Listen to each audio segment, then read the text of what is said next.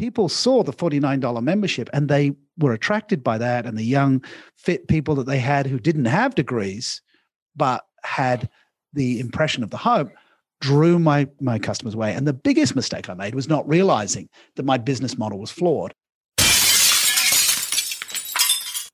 Hello, fellow risk takers, and welcome to my worst investment ever. Stories of loss to keep you winning. In our community, we know that to win in investing, you must take risk, but to win big, you've got to reduce it. If you're not already a member of our community, please go to myworstinvestmentever.com right now to join and receive the 5 free benefits. First, you get the risk reduction checklist. Second, you get my weekly investment research email to help you increase return. Third, you get a 25% discount on all A-Stotz Academy courses. And fourth, you get instant access to the Facebook community to get to know guests and fellow listeners. And finally, you'll receive my curated list of the top 10 of nearly 400 podcast episodes. Fellow risk takers, this is your worst podcast host, Andrew Stotz from A-Stotz Academy, and I'm here with featured guest, Andrew Bryant. Andrew, are you ready to rock? I certainly am. Thank you, Andrew. What a great name. We agree. We both like each other's name. Well, let me introduce you to the audience. Andrew Bryant is a global expert on self-leadership, a C-suite advisor, an award-winning coach, and best-selling author. English by birth, Australian by passport, Singapore by PR, and Brazilian by wife. Andrew is adept at moving across various cultures. Andrew is on a mission to wake people up to their best possible selves, which he does through his conference keynotes, leadership team facilitation, and coaching. He is a leadership faculty for Singapore Management University, where he also contributes to the Women in Leadership program.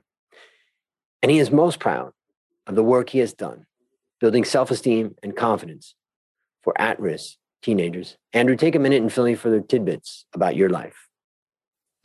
You want me to fill you in with tidbits or go straight to my greatest problem? I think the audience would like to know a little bit more about you. You know, maybe what you learned from that. You know, you talked about the experience that I mentioned about that at-risk teenagers.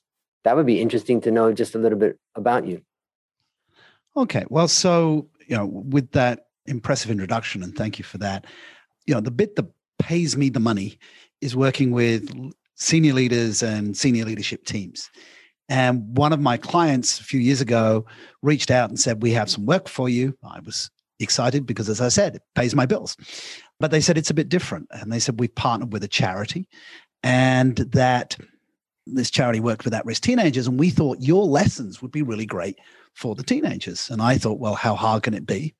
I discovered it was a lot harder than I thought it was going to be. And I had to adapt the self-awareness, the self-confidence, and the self-efficacy rules that I would teach to leaders in a way that was approachable or understandable by the kids, and embedding that in games, in improv theater. But seeing the transformation in the kids absolutely inspired me. And what was most powerful was how the work I did helped the mentors from the bank connect with the kids and then take that skill set back to the bank and transform them as leaders. And it became the bank's most powerful and effective leadership program, is getting bankers to work with at-risk teenagers, taught them to be human beings, which sounds like an impossible task. Mm-hmm. And of course, it transformed me, realizing that, a lot of what I do is very, very direct. It's very hardcore. And yet, the humanity inside of that is so important. Yeah. Well, I was an at-risk teenager, and I had people, whether they were just strangers along the path or whether they were, working at drug rehabs and the places that I ended up in. But thank God for the different people that did give a crap at the time to spend a little bit of time with me. And it helped me to build myself, or let's say rebuild myself, from a hole that I was in related to drug and alcohol addiction. So, and I was thinking about that, talking with my mother just the other day, how the time that I spent with those people in drug rehabs, where I got really great support and help, just had an exponential impact on my life. Now, 40 years later, I still am in touch with my counselor from that time. And the treatment center still exists. And I, talk to him, and I still bring the principles that I, learn at that moment into my life all these years later. So trust me, the work that you did will live on for some of those students or some of those young teenagers that, took those lessons to heart. And I think it's a great lesson also for all of our listeners to say, there's people at risk all around us, and people could use a little bit of, just bring a little bit of what you've got to them, and it can change them for a lifetime, and it can change you for a lifetime. Oh, absolutely. And I think legacy is built on a day-to-day basis. With each interaction that we're having with human beings, we're creating a legacy. And I've actually already had some of the positive benefits of some of the work I've done. People have come back and said, this has changed my life. Thank you. And of course, that's incredibly validating to me as a human being. I think the lesson that I really learned around working with the at-risk teenagers is that they had, and I'm sure, well, I imagine that you might validate this too, is that if you're an at-risk teenager, you've got the best BS detector ever. And so there's a lot talked in corporate world about being authentic, and there's a lot talked about in coaching, be your authentic self. And I think, as I looked at my early mistakes in working with the kids and the successes that we subsequently got, was I had to peel back everything, any facade that I had, and be truly authentic with these kids. And tell them, life can be hard, life is unfair, but, nobody's necessarily going to ride in on a white horse and rescue you. You got to rescue yourself. Yeah. And, yes, you look at me now and I might seem successful now, but I've been where you are. And for them to actually believe that and connect to that, it's not easy because, so much of the world tells us we have to wear nice clothes and have a smart watch and put our best foot forwards. But people are most impressed. And I think, speaking to your podcast title, people are most impressed when you can share your biggest failures and authentically say, hey, I'm not perfect. I'm work in progress too, but I'm a little bit further down the track. So here, take this piece of information. It helped me. Maybe it'll help you. And what a setup for the next question. Now it's time to share your worst investment ever. And since no one ever goes into their worst investment thinking it will be, tell us a bit about the circumstances leading up to it, and then tell us your story. Okay. So, one thing about me is I've always been looking for the difference that makes the difference. My first degree is in physiotherapy, and I worked in hospitals for a couple of years, and then I worked with sports teams. And that speaks to the work I do now, because in sports teams, you're looking at goal setting, you're looking at winning, you're looking at, training for perfection. And as a physiotherapist, initially I was looking at rehabilitating people, but then I started looking at, well, what sets up for peak performance? And that was in the 1980s, before sports psychology had been invented, before positive psychology had been articulated. And I took that from the UK or that mindset from the UK to Australia. And I set up a chain of physiotherapy clinics. And also I had a postgraduate in acupuncture by this time. I was doing the rehab, and I was also doing some sports work. And I decided that my best idea was to create, this holistic view between sort of the medical approach, the sports approach, and create a sort of a wellness center way before my time. And so I bought a gym, and I was critical of gyms because, gyms were badly managed.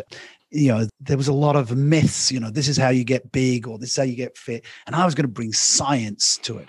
And so I, as a physiotherapist, I knew better. And of course, you can see how I'm setting up the mistake here, right up, because it's that classic, how hard can it be? Or I know more than the others, right?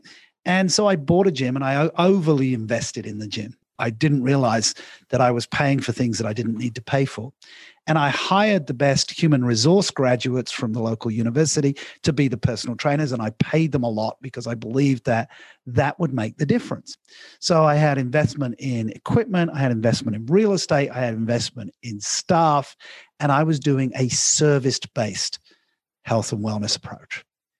And at that time, it worked for just a little while. But then the fitness craze hit Australia, and the low-cost gyms set up, and they weren't selling service, they were selling hope.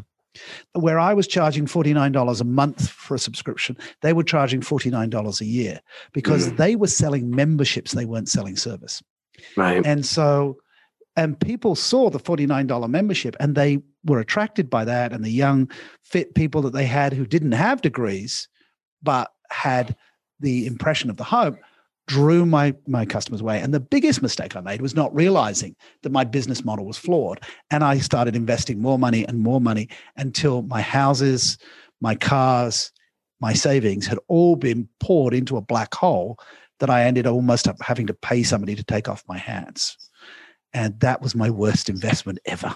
And can you remember the moment when you kind of realized, holy crap, this is not going to work? You know, that's a great question because it was a number of years ago, right? So it was back in the 90s. And, you know, it amazes me now to realize how long it took me because you think, well, if I just throw some more money at this, I run a promotion. I don't know. You know, my bank, you know, when there was just no more money in the bank, I went, well, you know, this pattern cannot continue because I am literally running on fumes now. Yeah. And I just went, I have to get out. Wow. And then when I couldn't sell it, you know, nobody else was stupid enough to have the same belief that I had. So I think what is amazing to me was it was a slow realization. Right. And you seem like a very direct, aware kind of guy nowadays that wouldn't happen now. But yeah, when you're younger, it's harder. So tell us, what lessons did you learn from this experience? Well, I think now, you know, 20 plus years, 25 years later, you know, realizing, you know, working with agile mindsets, minimum viable product, test something first, have somebody to argue against your proposition. I didn't take anybody else's advice. I didn't actually float my idea to anybody else because I was just so right. You know, one of the things I coach my CEOs on is if you have a brilliant idea, right, spend half an hour arguing against your own idea like a mini debate, right? Pick holes in your own idea. So having trusted people around you to go, hey, love your passion. Just tell me how this is going to work again, right? Tell me what the business model is. Tell me where the scalability is. Tell me whether this would work if you weren't in the mix. Right? Because I think the real understanding, you know, I understood I'd come from a practitioner mindset, having been a physiotherapist. And, you know, I was always part of the program. Physiotherapy without a physiotherapist just doesn't exist. But now we see businesses that operate and scale without the founder. Yep. And interestingly, I often coach founders who need to step down as the CEO because they no longer can take the business to the next level because they have put themselves too much in the mix. So yeah, how does it work without you is a good question. Yep. In 1999, 1999 was the crucial year that all went pear-shaped. But in 2019, I gave a speech at the Asia Professional Speakers Conference where I said, you know, speaking will be disrupted and you need to have a business model where you don't have to walk out on a stage. And that was 12 months before the pandemic wiped out the speaking industry completely, where nobody could travel or stand on a stage and give a speech. So I was somewhat prescient this time around. By this time, I had online programs and scalable products that allowed me to survive the pandemic shutdown on conferences. Yep. Well, let me share a few things that I take away from your story. First thing I take away, I've written down 4 things. The first thing is industry dynamics. And as a financial analyst looking at investments where you can get in and out of any stock because it's traded in the market, you have the opportunity to look at the dynamics of an industry. And when a low-cost leader comes into an industry, they can wipe out everybody.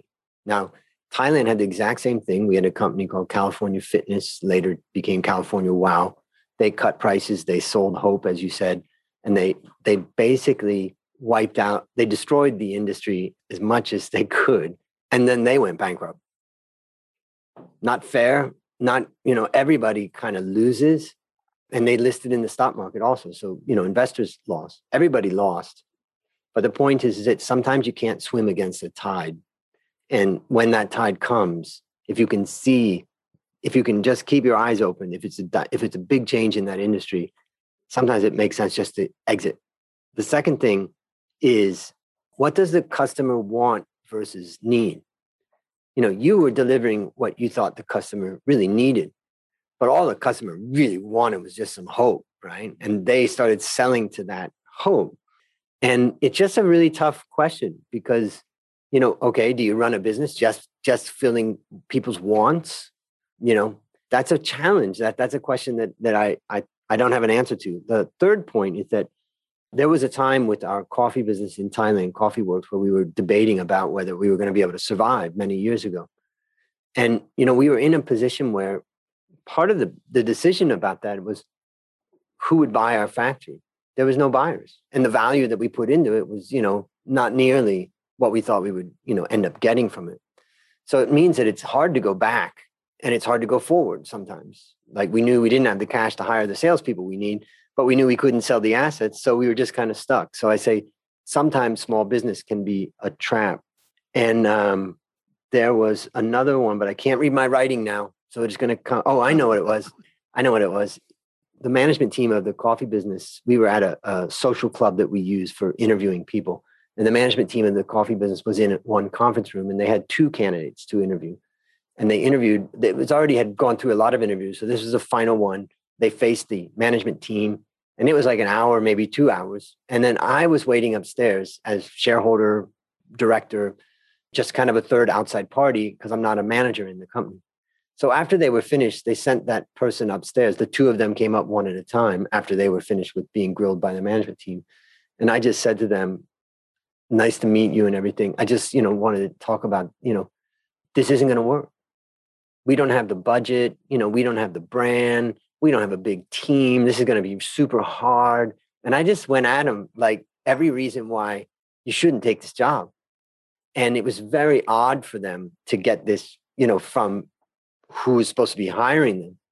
And I said, I'd just like to write down some of the reasons why you won't, be successful. And I said, one of them is we just don't have budget to build out a brand the way you used to work at this company. And then the first guy, he and I started making this list of all the things that could go wrong. And I'd seen a lot of things go wrong in the past. And then the next guy came and I said the same thing. And he says, well, my last job didn't have a budget. We didn't have nothing. And he said, and then I said, well, we don't really have the brand. He said, well, your brand's pretty good compared to what this was. And, it was just an interesting difference in the way those 2 people handled it. But it was the idea of challenging your idea. So those are my 4 things that I take away. There's a lot in what you share, but anything you would add to that? No, I think you've analyzed it very well. And I think, understanding how to get in and out of a business, I had never considered an exit plan. And if you don't have an exit plan, you don't have a business. You've just bought yourself a job. And a lot of small business owners are stuck in that mindset that they bought themselves a job. It doesn't mean you have to sell it, but if you haven't set it up that it's saleable, it isn't a business. And that's just hardcore reality that a lot of people cannot even accept. Wow, that's fantastic. And, for the listeners out there, for your own business, I'll just tell a short story of a business that I advised, and we ended up selling the business to Microsoft. In this case, it was a software development business. And the owner of the business, the founder of the business, knew from almost day one that he was going to sell to Microsoft. He just set that. And then every action that he took, the healthcare conferences he went to meet the Microsoft folks, tell them what he's doing. He just everything. And it made me realize, like, for any startup business or business operator listening to this, who are you going to sell your business to? And if you go through that exercise, it really helps focus the mind. Because the second piece of advice I always say is, people say then, okay, how do I get a high price for my business? I said, my first advice is double your salary. And the reason being is that most small businesses understate the salary. So if someone wants to come in and buy it, they say, well, come on, you're not even at market prices. So I can't, I'm not going to make the profit you think you're going to make. So those are some last little things I'd add. Anything you'd add to that? No, I think we've covered off. I mean, it's painful enough to go back to that. It's painful. Jeez, Andrew, you make me go through it. All right, we're going to lift off then. For the listeners out there who are in the same situation, based upon what you learned from this story and what you continue to learn, what one action would you recommend our listeners take to avoid suffering the same fate? Well, I think going through that strategy that we've just done, I mean, if somebody's listening to this and they're in the stuck phase, what I would say to you is this too shall pass. I mean, it's the sunk capital problem is that they go, well, I've invested this time, this effort. One of the things that I always believe is that sunk capital doesn't evaluate the learning. I make a lot of money these days from the lessons that I have learned, the wisdom that I have made from my mistakes. So as a coach, I'm bringing out the best in others. As a C-suite advisor, people hire me over and above a coach because I have the life experience and that I can say, okay, I'm not going to tell you what to do, but let me give you some things that you need to look at. And let me give you some examples from other people who've been in the same situation and some strategies that they took. And so everything that you're going through right now actually is commercial. And, how do you commercialize ideas? How do you commercialize experience, right? What do they say? You're not completely useless. You can stand as an example to others. So your failure, I've made money out of my failure because it makes a great story. I gave, in 2016, my story of losing everything became the subject of a TEDx talk I did. And obviously you don't get paid for doing a TED, but off the back of that, I booked a whole bunch of speeches from people who said, well, your story was inspirational. So, the takeaway is you may not have it in bricks and mortar, or you may not have it in money in the bank, but as long as you have been able to articulate it as a lesson and you can share that lesson, then you haven't lost the money or you haven't lost the value. And I think that's, and as kudos to you and your podcast, that's what you're doing here is turning mistakes into lessons and lessons into value. Fantastic. And I think we're going to keep that on the show. Sunk cost doesn't account for the learning. That's a great, great quote.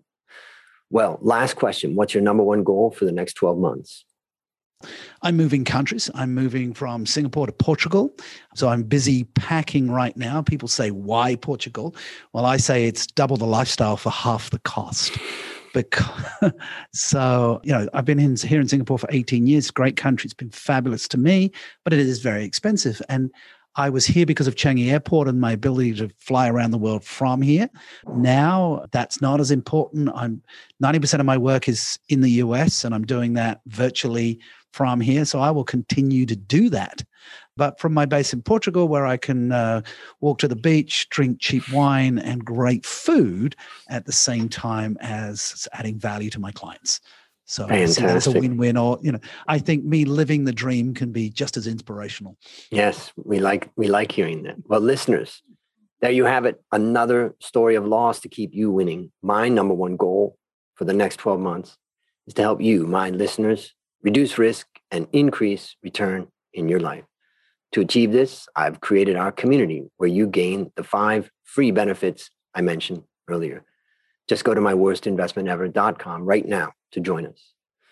As we conclude, Andrew, I want to thank you again for coming on the show. And on behalf of A Stotz Academy, I hereby award you alumni status for turning your worst investment ever into your best teaching moment. Do you have any parting words for the audience?